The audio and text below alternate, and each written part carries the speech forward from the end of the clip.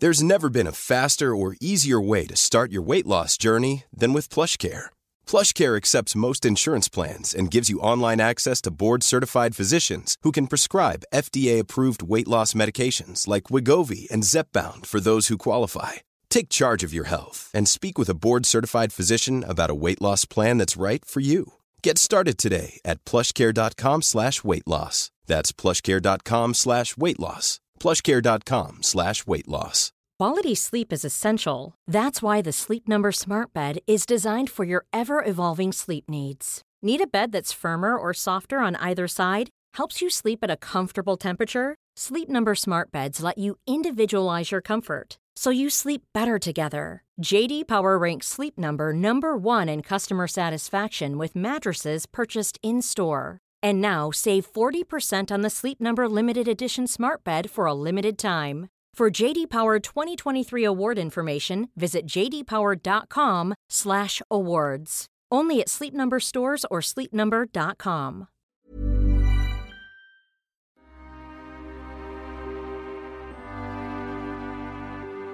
Hello and welcome to Secure the Insecure. This is your brand new podcast where it's okay for you to have an insecurity.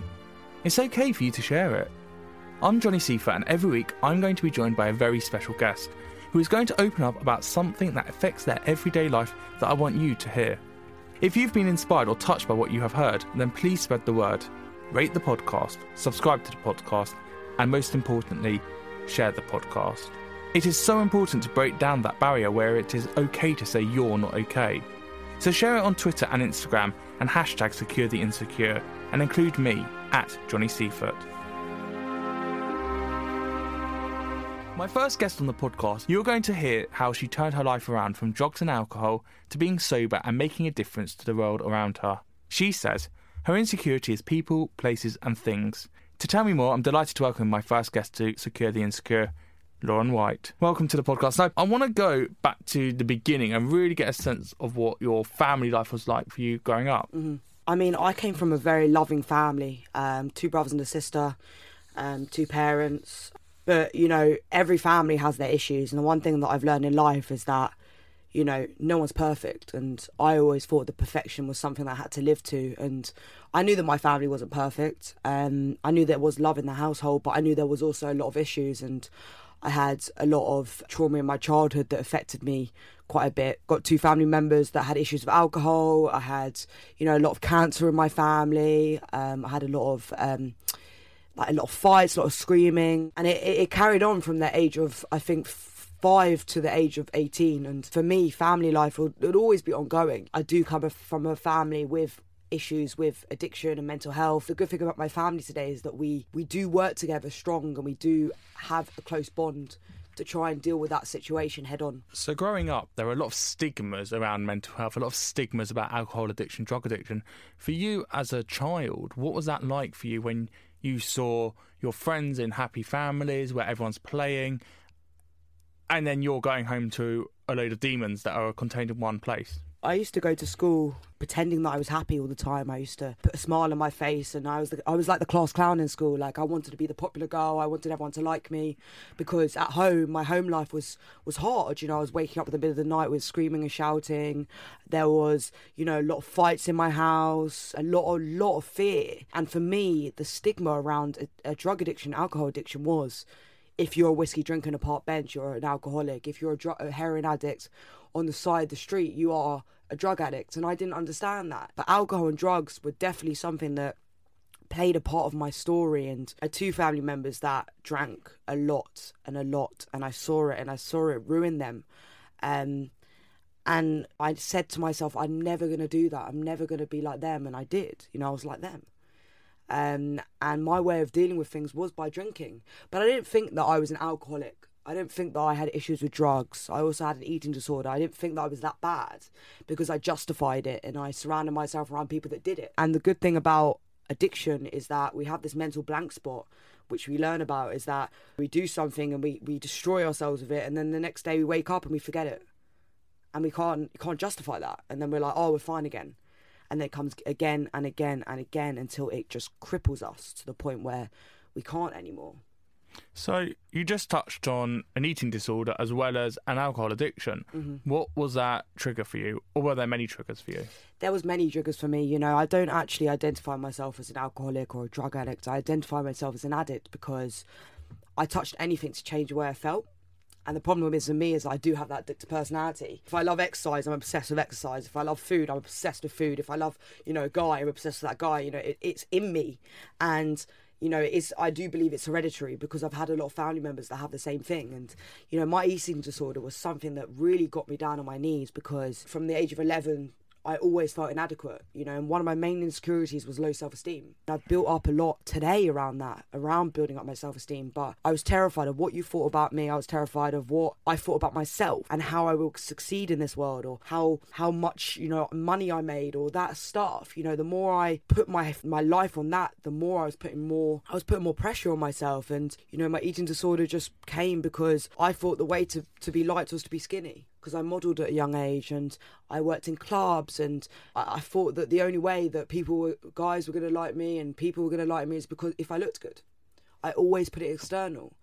And then I couldn't keep up with it, I went from anorexia to bulimia, and then it worked with the alcohol because that was my way of dealing with the bulimia. Or I worked in clubs, so I would go out and I would drink, and then I'd come home and I'd binge and I'd purge. And how I describe it was from the age of 11 when I picked up alcohol, and then from the age of 14 picking up drugs, and then battling with this crippling eating disorder. By the age of 18, I went from 11 to 18 with a progressive illness. That's why for me, it wasn't really about substance. It was about me inside. It was about me trying to cope, me trying to control, me trying to deal with situations. If that person was in an argument with me, or my family members were shouting and screaming, the only way I can cope with that was by picking up a substance or picking up something to change the way I feel, because I couldn't look and deal with me. You were 11 years old, and what I'm gauging from you is that you wanted to be in control of something, to own something, because there are so many factors around you that you couldn't control. You couldn't control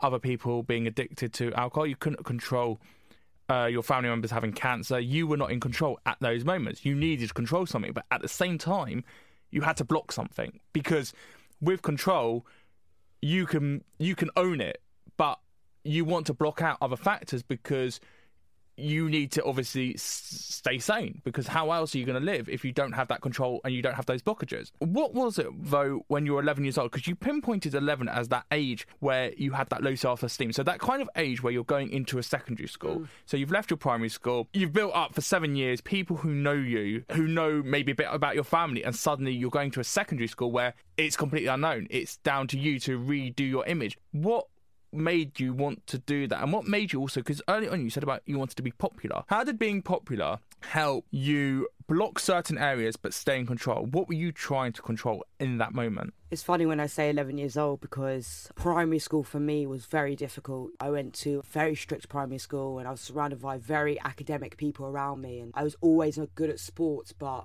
I never excelled in that area. And in my primary school, always felt inadequate because I was diagnosed with ADHD and I was dyslexic. I got 0 at everything.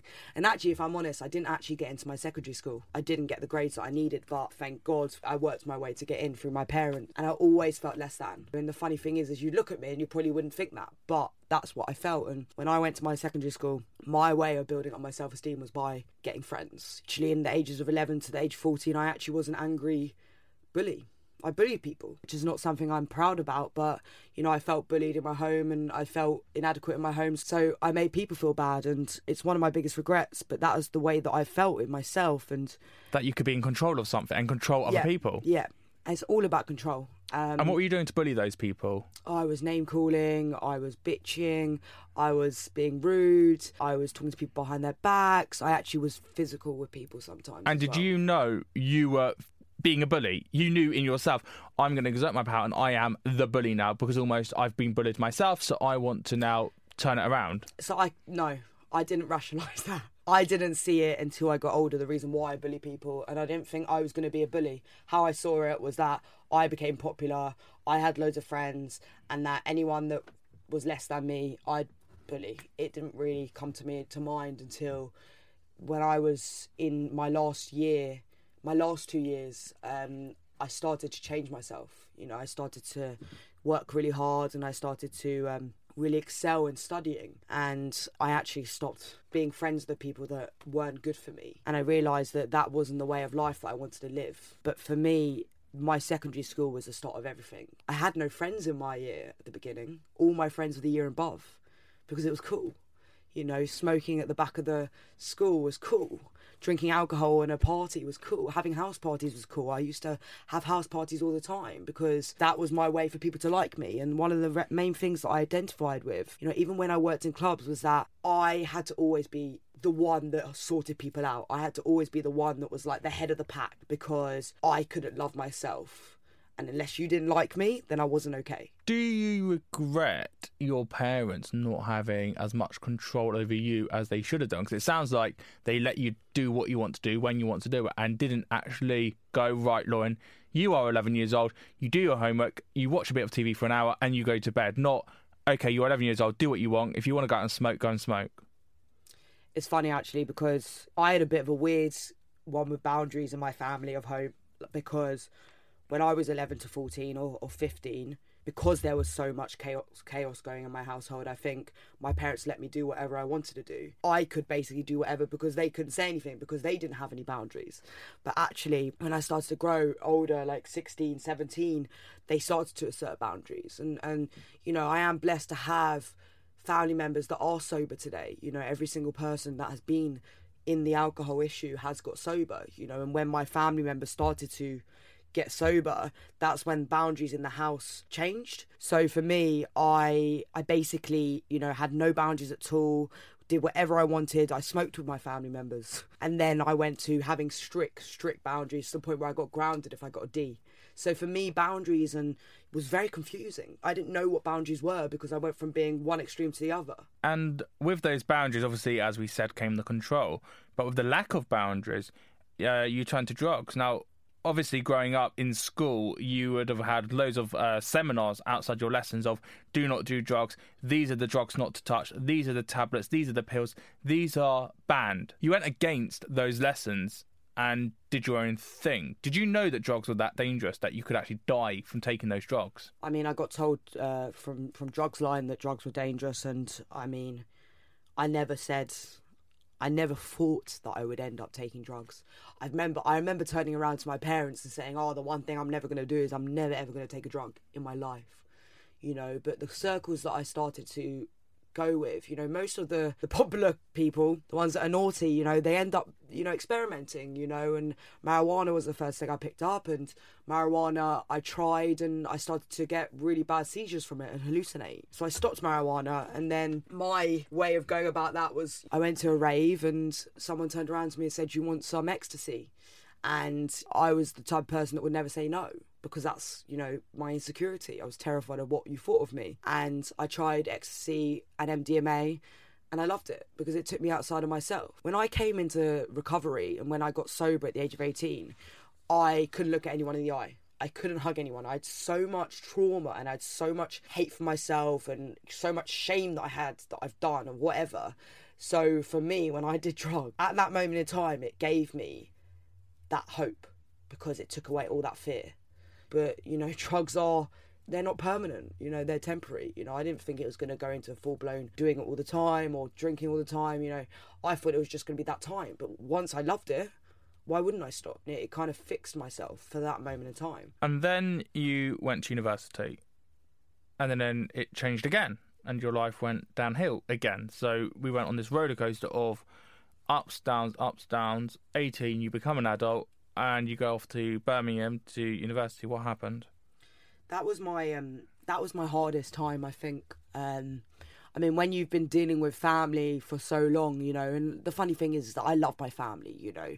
We've been through so much in our lives, but, you know, they're everything to me. You know, how dysfunctional family is, you know, they're my life, you know, and I love them to bits. And, you know, leaving and going away was hard, you know, and that's when, because I couldn't control, I would say, what was going on around me again, I had to control myself, you know. So that's when my addiction got really bad. And, you know, I was drinking a lot, you know, because I was out every night. You know, I was doing drugs that I never said I would do. And then my bulimia got so bad to the point where I was doing it every single day. and my baby brother got diagnosed with cancer, and that was probably the most hardest thing I've ever been through in my life. And I was going back and forth from London to Birmingham almost every weekend, and I felt like I had no place in like an actual secure place, and I felt so unsecure. It was hard. It was very hard. But, I mean, I knew deep down that I wanted to get help, and thank God when I was turning nearly 19 years old, I ended up telling my parents that I needed to go to rehab because I couldn't do it anymore. I couldn't look at myself in the mirror.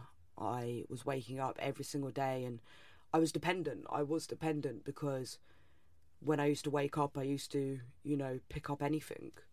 And I couldn't stop, whether it was food or if it was, drink. And I couldn't justify it. I couldn't see that it was a problem for so long until I started to be bulimic every day. And the bulimia was a big part of my journey because with drinking and drugs, it was almost like, alcohol is legal and drugs, I'm just having fun. I'm 18 years old. And then when I started purging every day, I couldn't understand it. I'm like, this is not normal. So I ended up being put into rehab at the age of 18, 19 and dropping out of university, which is a big regret of mine because I didn't finish my degree. But my health was the most important thing. Being in rehab changed your life, and I know personally, obviously, it changed your life because you've come out the other side of that experience and completely changed your life around. Imagine taking that 30 centimetre ruler, 15 centimetres in, you're 19 years old, draw a line there. You've got two completely different sides to your life. You've got the life before rehab, and obviously, as we know, rehab changes you. But that life before rehab, being the negative, the repelling against society, to what you're now doing is such a change and a testament to how amazing you are and how far you have come along. And you use that power that you've got, and a lot of people wouldn't use that power. A lot of people would just go back to their normal lives, yet you've tried to change your life and change other people's lives and inspire other people, and I can't tell you how much I commend you for that. The way you inspire other people now, you do your talks, you're part of the Amy Winehouse Foundation, is just incredible and a testament to what an amazing woman that you are. Thank you. I mean, the one thing that I realised about getting sober was it wasn't about the substance itself, it was about me. And, if I went out there sober and I was still living that life of hate and anger and fear and what type of person would I be? I might as well go out there again. And I felt like in order for me to actually change, I had to change for the good. And I had to start doing that I realised were going to make me a better person. When I got out of rehab, I started, working for the Amy Winehouse Foundation. Thank God I've done volunteering for them. And, I was working with them for a while and going into schools and doing talks. And, with the first talk that I went into, I sat down and this guy next to me, an amazing guy, he was a heroin addict, and he turned around to me and he said, I want you to share your story. And I was terrified. I didn't think that I had any type of influence on anyone. And I shared my story, and people at the end were praising me, not in an arrogant way, but it kind of gave me a purpose that I've never had. The purpose that I felt like I had when I wanted to make friends in a club when I was drunk. When I started to surround myself around good people, surround myself around people that weren't about what you look like or what car you have or what job you have, people that actually were intellectually, emotionally deep, I started to change. Because the world is not actually about the external. I'm not about the external. None of that stuff is going to make me happy. I lived for the cars, I lived for trying to be a millionaire, I lived to be a celebrity. I still wasn't happy if I ever got that, because the only person that really is happy, has to get happy, is me. Sitting in a room by myself and being okay with me. Because every time I went out on a night out and I was surrounding myself around the coolest people and going to Miami and being on a table with these cool celebrities, I would go home and I'd drink to death because I wasn't content with life and I wasn't content with myself. It took me a long time, but I realised that self-love and self-acceptance is a big part of my journey, and that, unfortunately, not everything's going to go my way. Fortunately, I haven't got everything that I've wanted in life, but I am okay with where I am, and I'm okay with that. You know, acceptance was a big part of my journey. And the more I gave back and the more I shared about my honesty and my truth, the more I spoke to people about, you know what, today I'm not okay. Today I'm not having a good day. You know, the more I outed myself and my vulnerability. Some people didn't get it because I would literally be talking to a brick wall and I'd be like, oh, I'm not okay today. And they just couldn't understand why I was talking about my truth. Because back in the day, or even now, sometimes I speak to people and it has to be like, I'm doing this, this and this. You know, I'm successful all the time, you know, and I trap myself sometimes because I can do that. Because it's fear. We're scared to say how we feel, and we're scared to get vulnerable, and we're scared to show our pain, you know, and our suffering. But you know what, we're human. And the one thing that I tried so hard was to be perfect, and there's no such thing as perfection.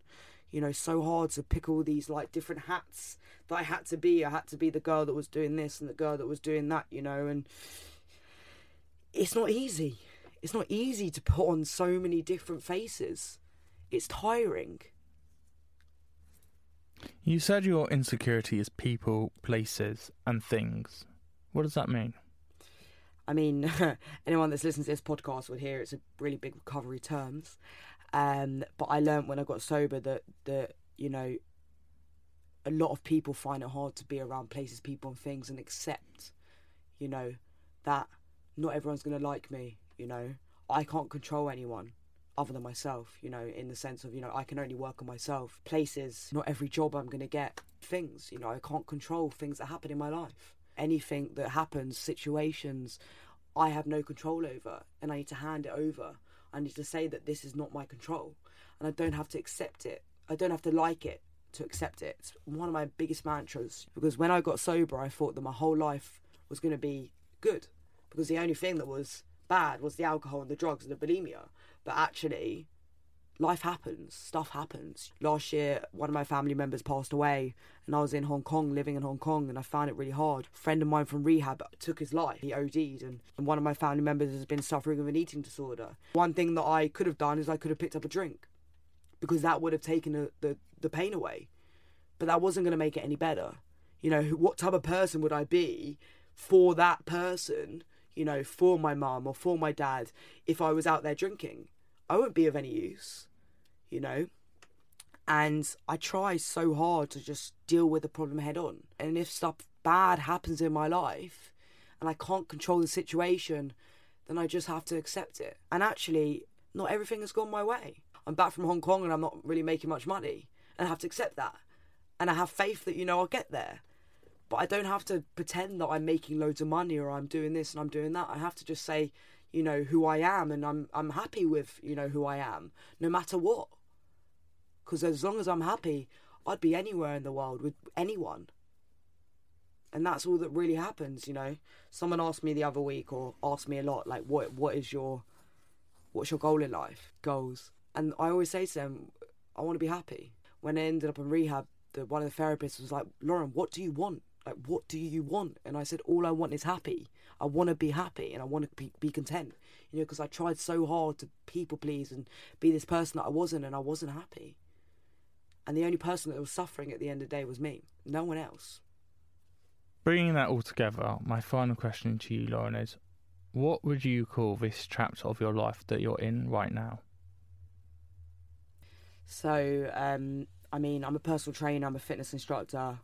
I've just moved back from living in Hong Kong for 2.5 years, which was probably the best experience of my life. You know, I was working out there.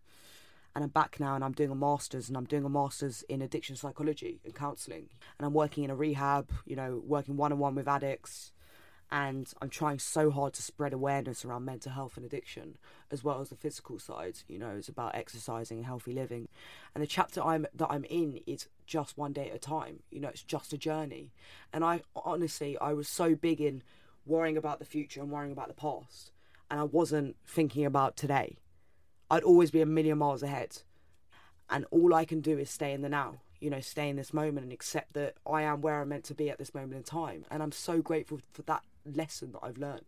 And as long as I'm just staying in the now and I'm healthy and I'm happy, then that's all I can do, you know, and inspiring others to do the same. One day at a time.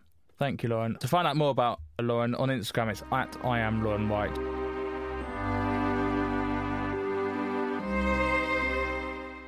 If you like what you've heard, please give it a rating, leave a comment, subscribe and share on your social medias. I cannot make this podcast successful without your help. That was Lauren's story. Next week... I don't think I'll ever get rid of that voice in the back of my head. Even if I eat, I will always have some sort of thought about it. But kind of did it as a way of putting my middle finger up to everyone. I think that the NHS, my friends, my family, everyone just focused on what I looked like. No one ever went into what I was actually thinking about it. As long as I was eating, everyone was like, she's fine. I've been Johnny Seafoot, and this is Secure the Insecure.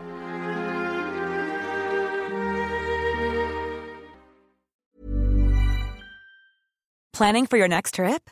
Elevate your travel style with Quince. Quince has all the jet-setting essentials you'll want for your next getaway, like European linen, premium luggage options, buttery soft Italian leather bags, and so much more. And is all priced at 50 to 80% less than similar brands. Plus, Quince only works with factories that use safe and ethical manufacturing practices. Pack your bags with high-quality essentials you'll be wearing for vacations to come with Quince. Go to quince.com/pack for free shipping and 365-day returns. When you make decisions for your company, you look for the no-brainers. If you have a lot of mailing to do, Stamps.com is the ultimate no-brainer. Use the Stamps.com mobile app to mail everything you need to keep your business running with up to 89% off USPS and UPS. Make the same no-brainer decision as over 1 million other businesses with Stamps.com. Use code PROGRAM for a special offer. That's Stamps.com, code PROGRAM.